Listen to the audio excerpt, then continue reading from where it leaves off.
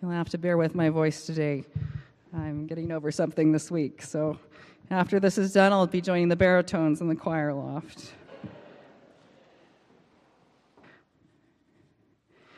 Hearing our Old Testament reading today, I'm reminded of the Monty Python insight. Strange women lying in ponds distributing swords is no basis for a system of government. Our reading from 1 Samuel, we see the mildly amusing parade of all of Jesse's sons, one by one, in front of the prophet Samuel with his horn of oil, to see who the Lord has chosen to be king in place of Saul. Jesse has a lot of sons, but after 7 have each been presented and each turned down. Nope, not that one, not this one. Samuel has to ask if Jesse happens to have any other additional sons. Well, actually, yes. There is the youngest one, comes the answer. He's out in the fields watching the sheep. He's not the guy. But Samuel says, bring him here. And this unlikely kid with great skin is named the heir, the one that the Lord has chosen. Thus begins the rise and fall of King David, with Samuel learning that the Lord does not see as mortals see. They look on the outward appearance, but the Lord looks on the heart. It's a theme across Scripture, particularly across the call stories. God's power is made perfect in weakness, and God chooses to work with and through the unlikely and unbecoming. Moses, the murderer with a lisp, is sent to set his people free.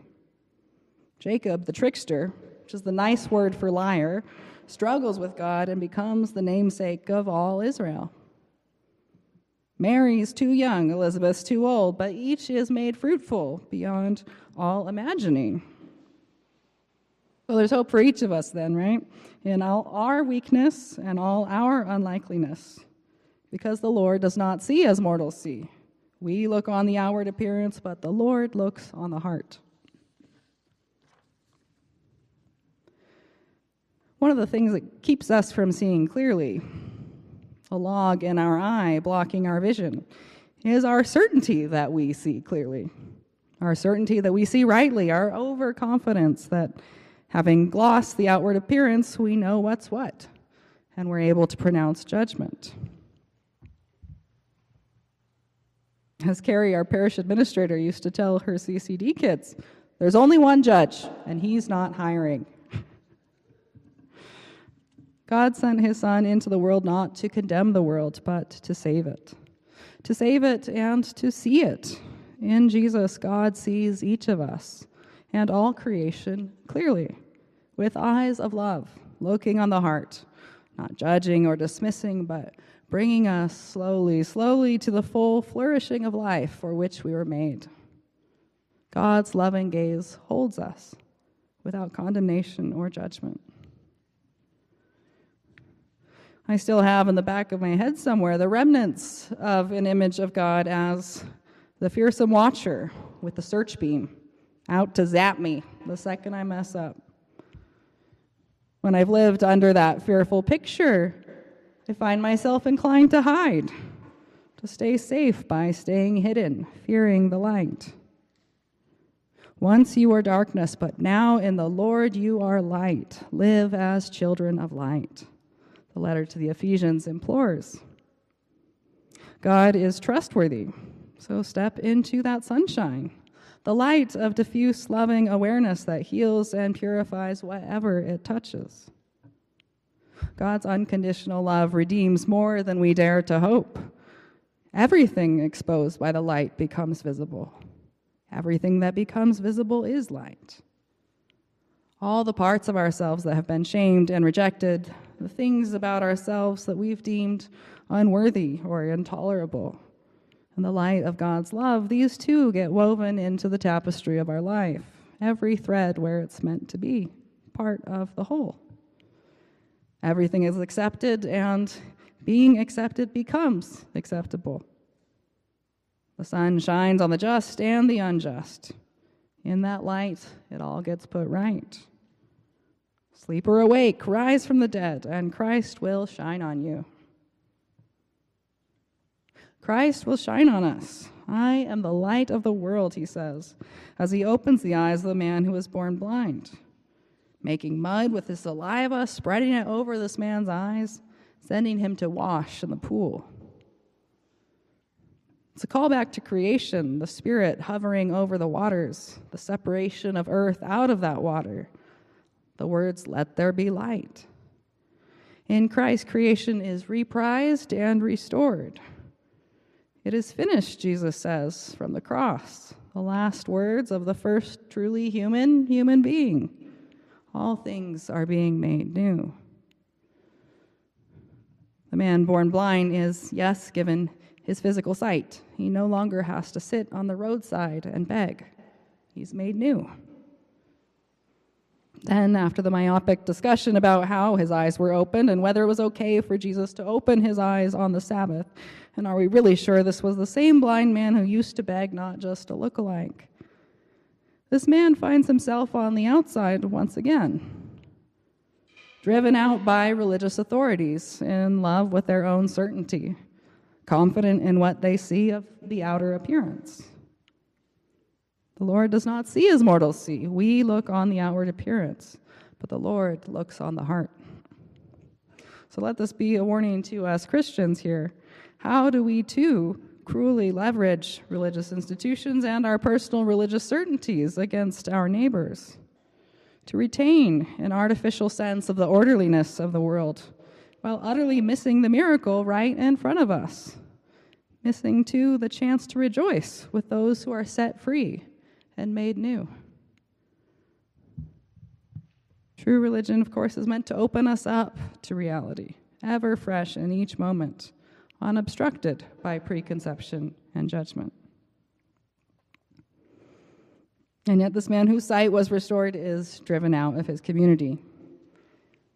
I was blind and now I see. A likely story, they say. He's an outcast once again. And Jesus comes to find this man, as he comes to all outsiders, even those unlucky enough to think they're on the inside. Jesus comes to him in pure, radiant love. Sleeper, awake. Christ will shine on you. The light of the world, the true light that enlightens everyone who has come into the world. The Son of Man comes to seek out and save the lost. This man asks, "Who is the Son of Man? Tell me that I may believe in him." And Jesus says to this one whose eyes he has opened, "You have seen him. You have seen him."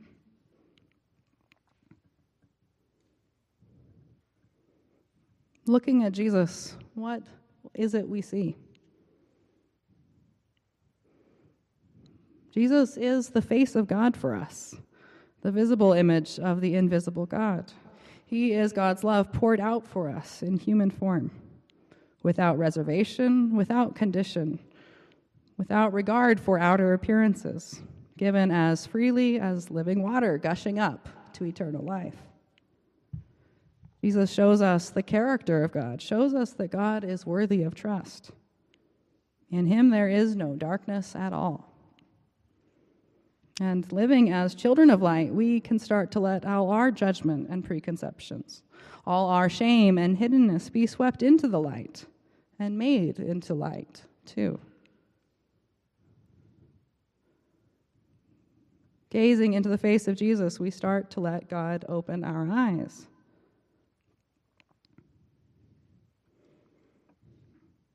What does it mean to see clearly, looking on the heart the way God does? We sang a hymn version of the 23rd Psalm this morning. I want to direct your attention to the text. It's in the old language, it's on page 476 in the Book of Common Prayer in front of you, if you want to follow along. I think the 23rd Psalm is as good an expression as you can find of what it is we see when we see clearly. When we look not on outer appearances, but with a heart perceptive to divine light that is always shining, even in the valleys shadowed by death and despair.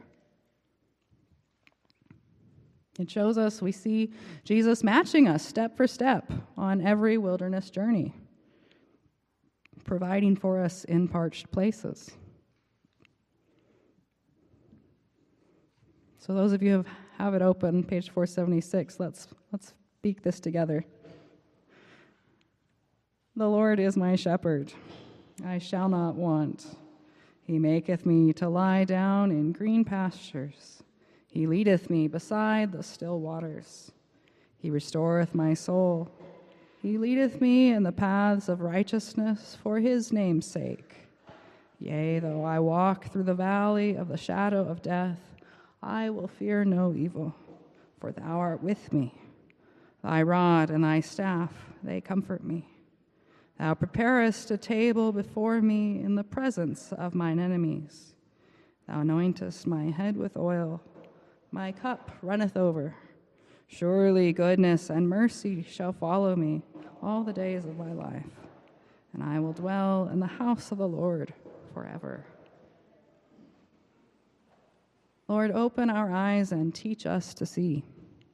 Show us the way to green pastures and still waters, even in the midst of affliction. Reveal your steadfast presence with us in the valley of the shadow of death. Give us the blessed sight of enemies who have become friends, companions at the banquet table you spread out before us all. And give us, by your grace, the faith to know that goodness and mercy are always being poured out over us, following us wherever we go. Sleeper awake, rise from the dead, and Christ will shine on you. Amen.